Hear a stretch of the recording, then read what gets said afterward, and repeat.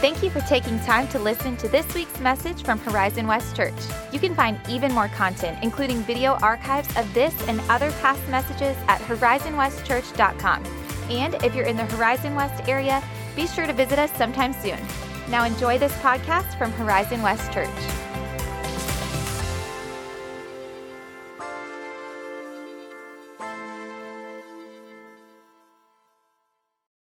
We are fully in the Christmas season here at Horizon West Church. We don't hold back, and so just want to invite you as we come into the season, as we come to remember the reason for this season, that Jesus is here with us.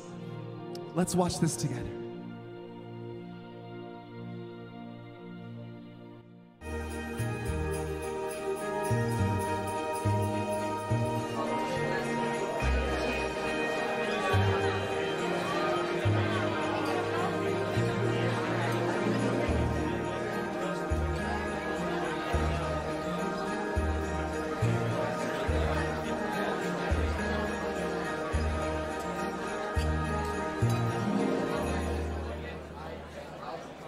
Hey, you dropped this. It's the most important piece of the nativity set. What is a nativity set? It's the way of telling the story of the very first Christmas. Here, let me show you.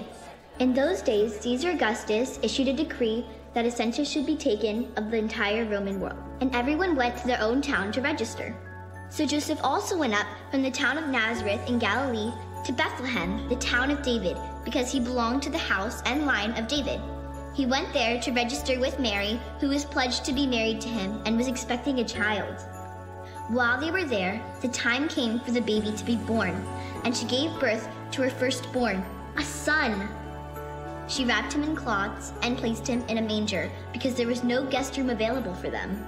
Nearby, there were shepherds living out in the fields, keeping watch over their flocks by night. Suddenly, an angel of the Lord appeared to them, and the glory of the Lord shone around them, and they were terrified. And the angel said to them, "Do not be afraid. I bring you good news that will cause great joy for all the people. Today, in the town of David, a Savior has been born to you. He is the Messiah, the Lord. This will be a sign to you. You will find a baby wrapped in cloths and lying in a manger." Suddenly, a great company of the heavenly host appeared with the angel, praising God and saying, "Glory to God to the highest heaven, and on earth, peace to those on whom his favor rests." And 3 wise men came from the east, having followed a star in the night sky. And going into the house, they saw the child with Mary, his mother, and they fell down and worshipped him. Then, opening their treasures, they offered him gifts, gold and frankincense and myrrh. And Mary treasured these things and pondered them in her heart.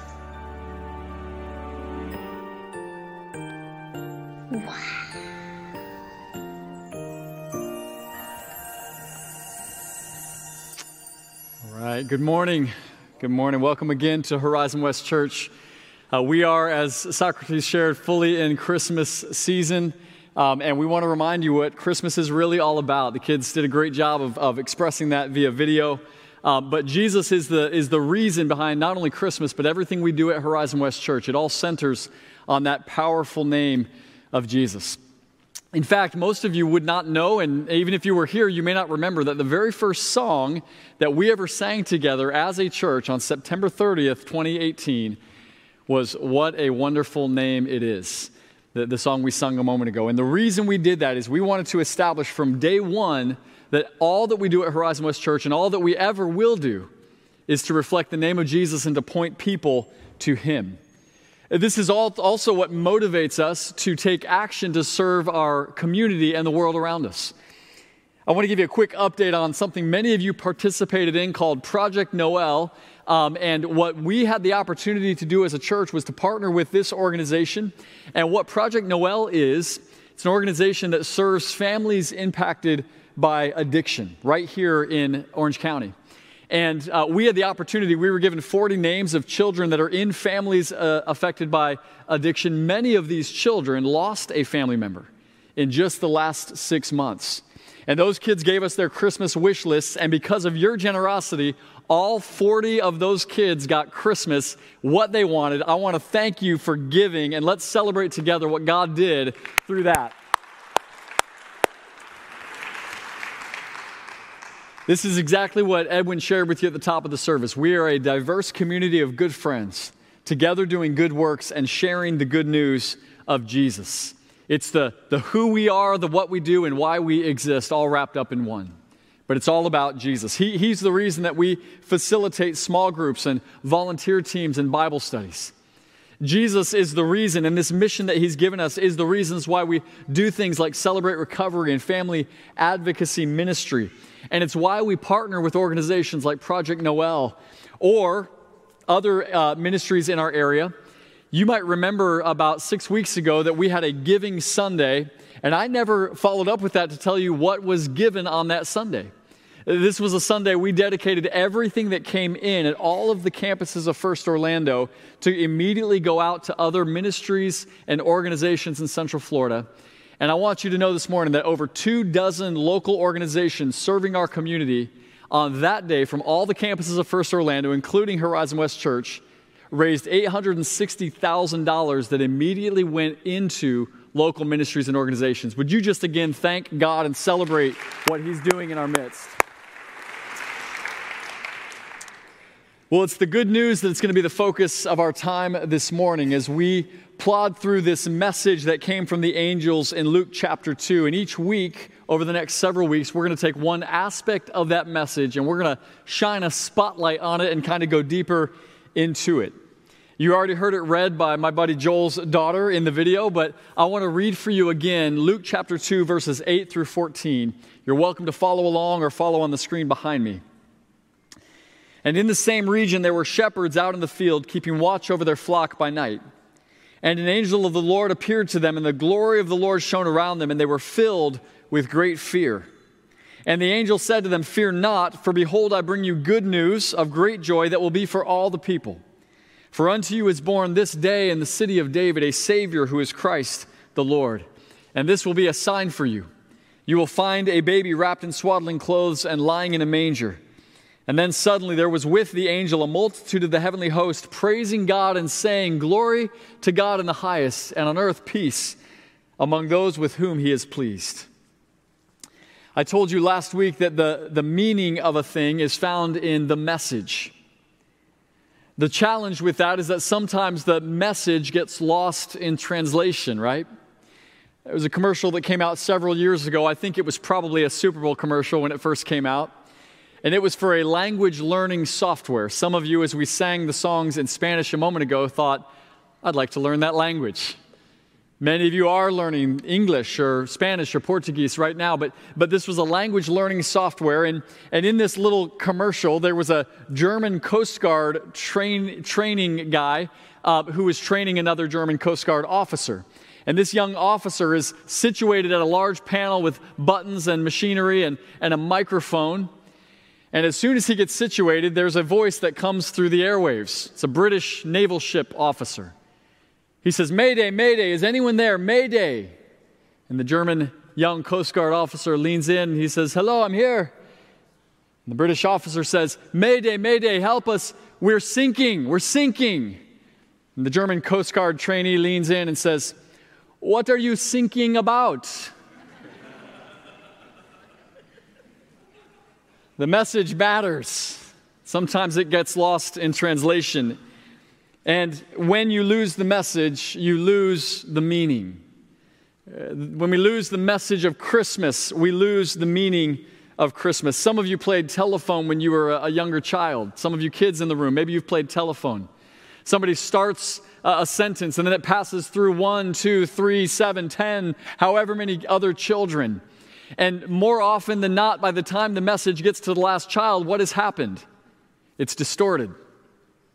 Now, I was that kid that did that intentionally, but even if you were not, it's easy for the message to get lost in translation, for distortion to come.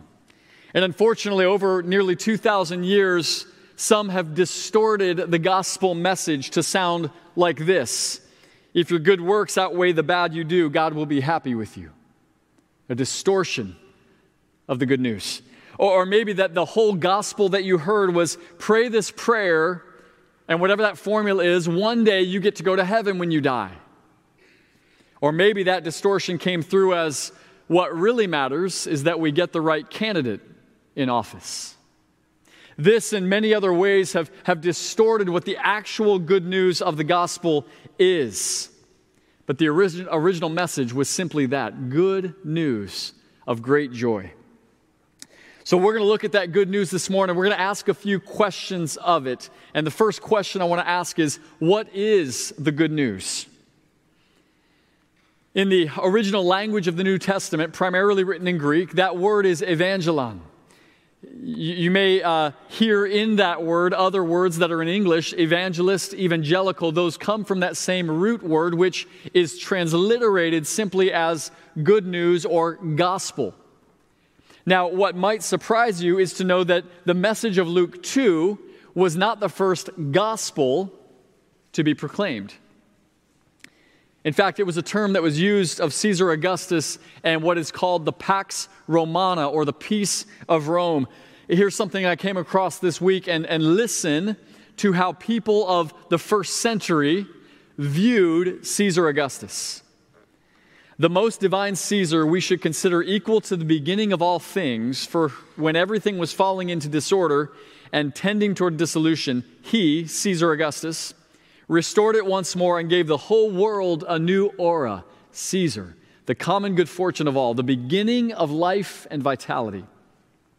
Whereas the providence which has regulated our whole existence has brought our life to the climax of perfection in giving to us this Emperor Augustus, who being sent to us and our descendants as Savior, has put an end to war and has set all things in order, and having become God, Caesar has fulfilled all the hopes of earlier times. Do you see the contrast with the gospel of Caesar and the gospel of Jesus? Gospel in its original form was a political ideal.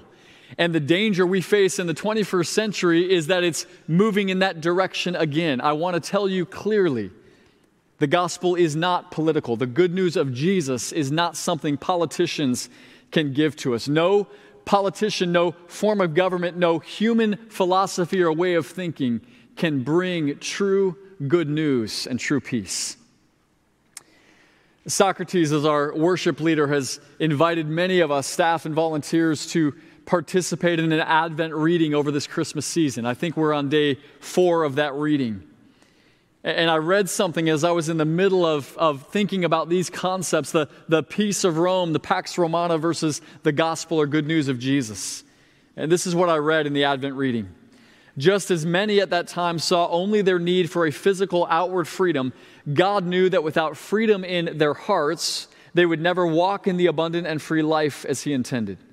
Our Savior didn't come to bring a temporary solution to physical needs that would come and go.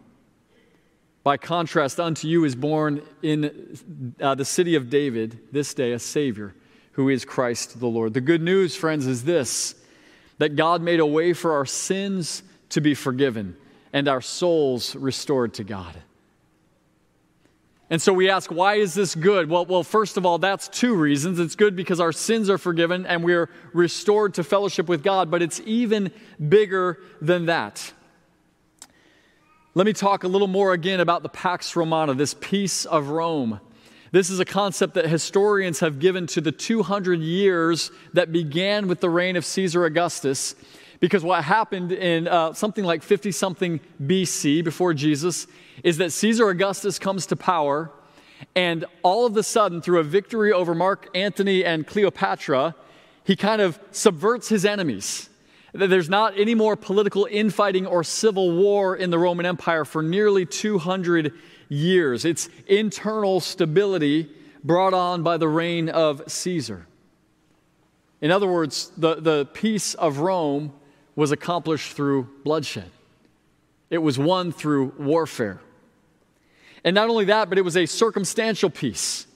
A peace that could change the circumstances, where someone's not trying to kill me or be at war with me. And this is all that human entities can really accomplish for us. That they can bring varying levels of internal stability to our systems and our society, and that matters.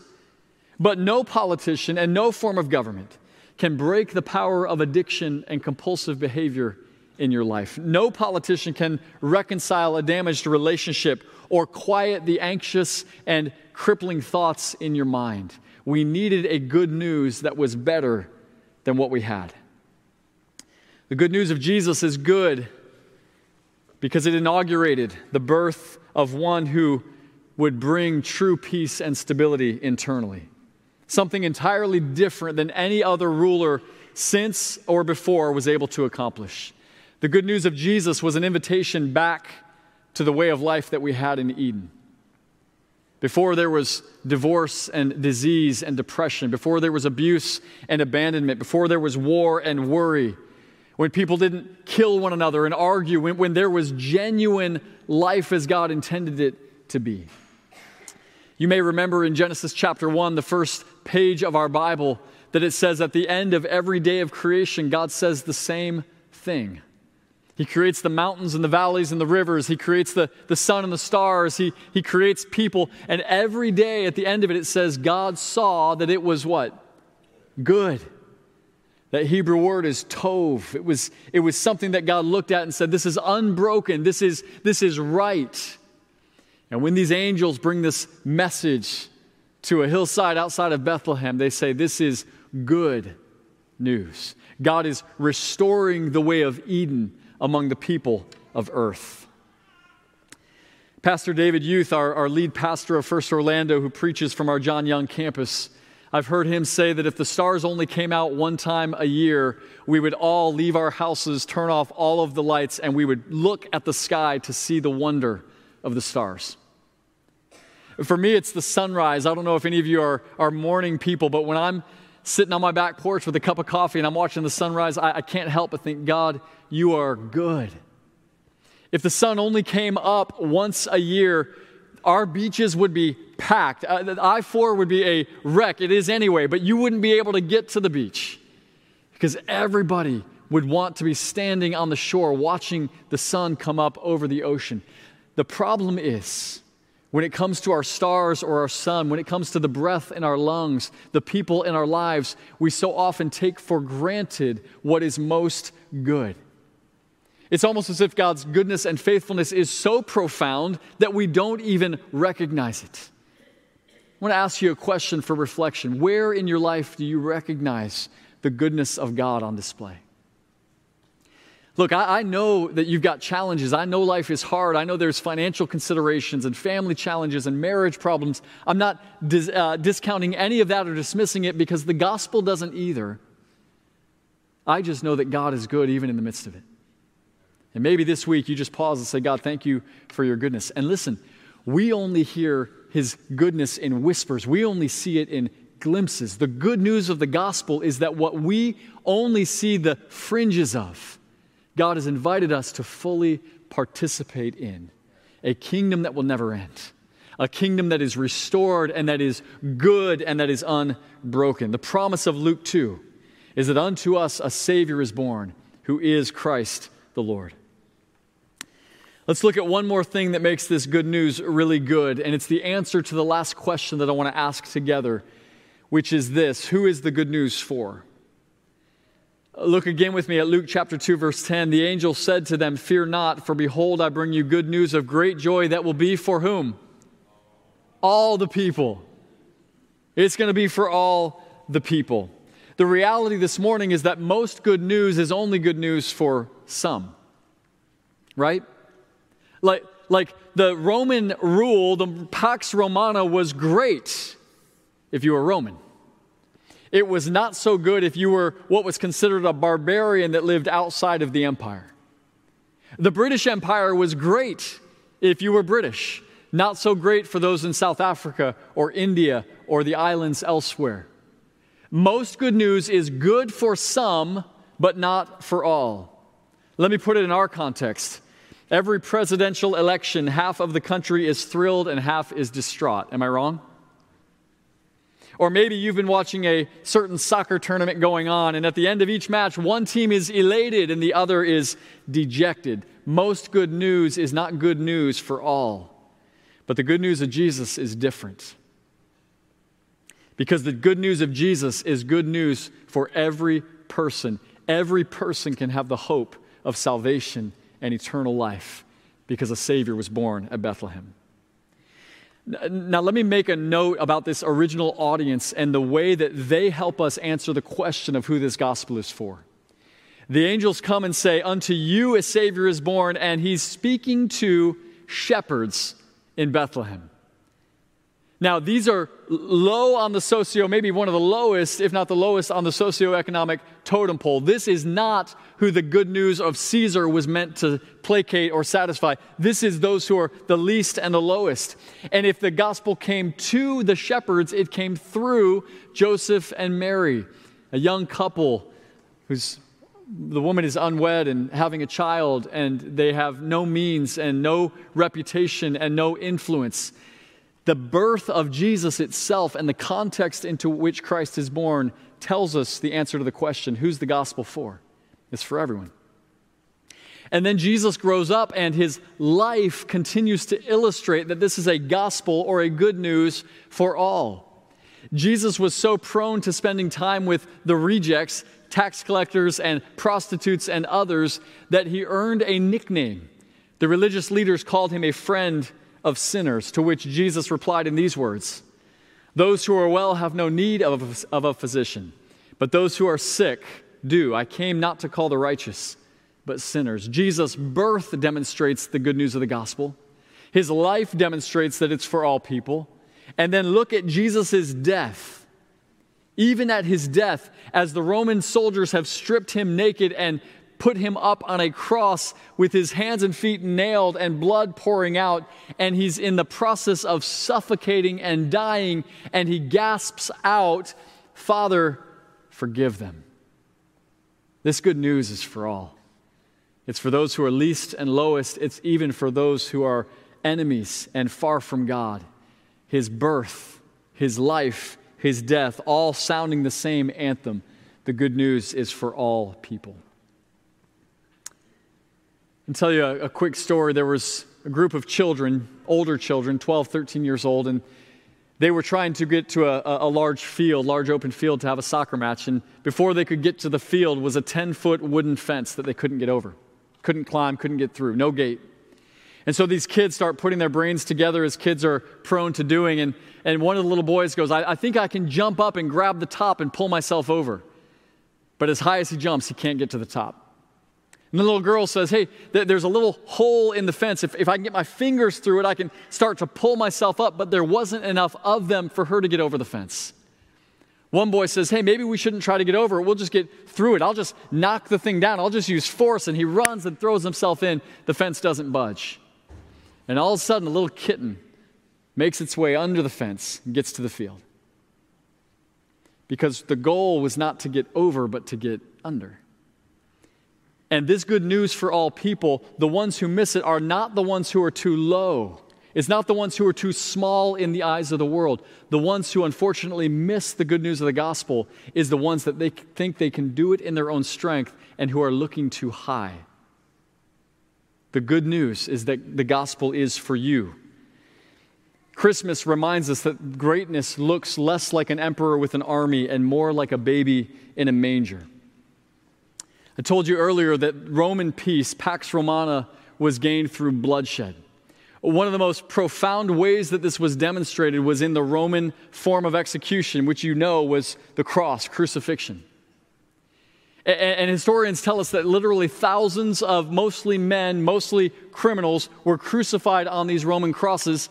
And the word excruciating in English actually means out of the cross.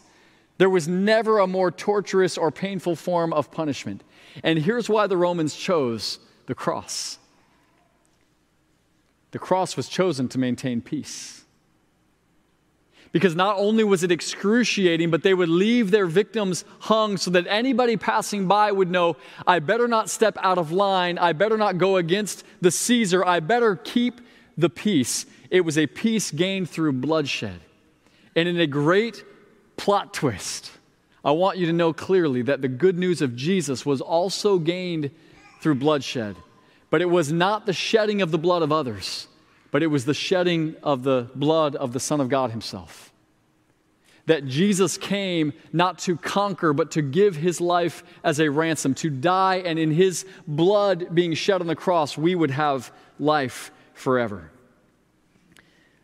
Paul in Colossians 1:19 and 20 says it this way: in Jesus, all the fullness of God was pleased to dwell, and through Jesus to reconcile to himself all things, whether on earth or in heaven, making peace by the blood of his cross. What the enemies of God meant as derision, as conquest, as brutality, Jesus embraced, and he did it for one reason alone: that you would have a true peace with God, that you would know the good news of salvation. We're going to do something today that we try to do with some regularity, and that's to take communion, or to take the Lord's Supper together. A communion is simply a reminder of the death of Jesus. If you did not get those elements when you walked in and you want to participate with us in communion, would you slip a hand up? And we've got some folks that can bring those around. And Patrick, I think I'm going to need one as well. I failed to get that on my way up. Keep your hand up if you need the elements so we can make sure to get those to you. And as we're doing that, I do want you to know that if you're not comfortable participating, or maybe you're not yet a follower of Jesus, that's okay. This moment's really not designed for you. We're glad you're here, but this is for those who are followers of Jesus, whose sins have been forgiven, who have received him in faith. Got one more up here. The scripture tells us that on the night that Jesus was betrayed, the night before he would go to that Roman cross, he ate with the disciples and drank with the disciples and taught the disciples. And you might remember even washed the feet of the disciples. Among those was one named Judas, who was later to betray him. Did you know that Jesus waited, or rather did not wait until Judas was out of the room? He served Judas, even washed the feet even of Judas. And as he broke the bread and passed it to the disciples, he said these words: "This is my body which is broken for you. Take whenever you eat it, and do so in remembrance of me." As we take the elements, the bread of the communion, as it's broken in our teeth, I want you to be reminded of the body of Jesus broken for you and give him thanks for it. Take and eat.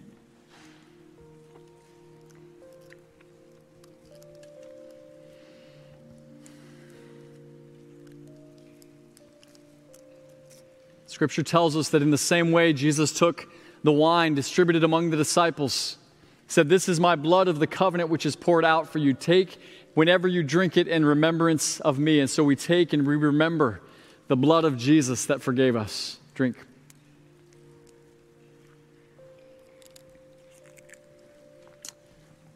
Let's pray together. God, I and so many others in the room stand or sit in full recognition of our unworthiness, full recognition that we didn't deserve your love or your mercy, full recognition that we never could have gotten over that fence, we never could have achieved this on our own.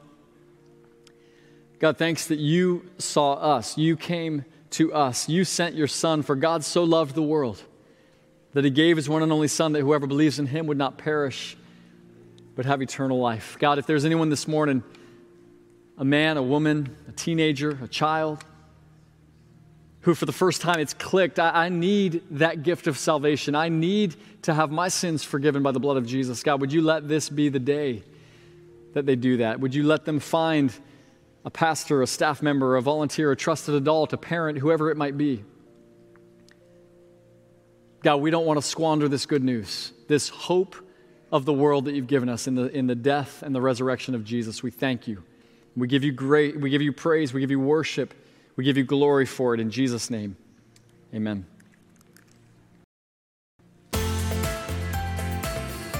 Thanks again for listening to the Horizon West Church podcast.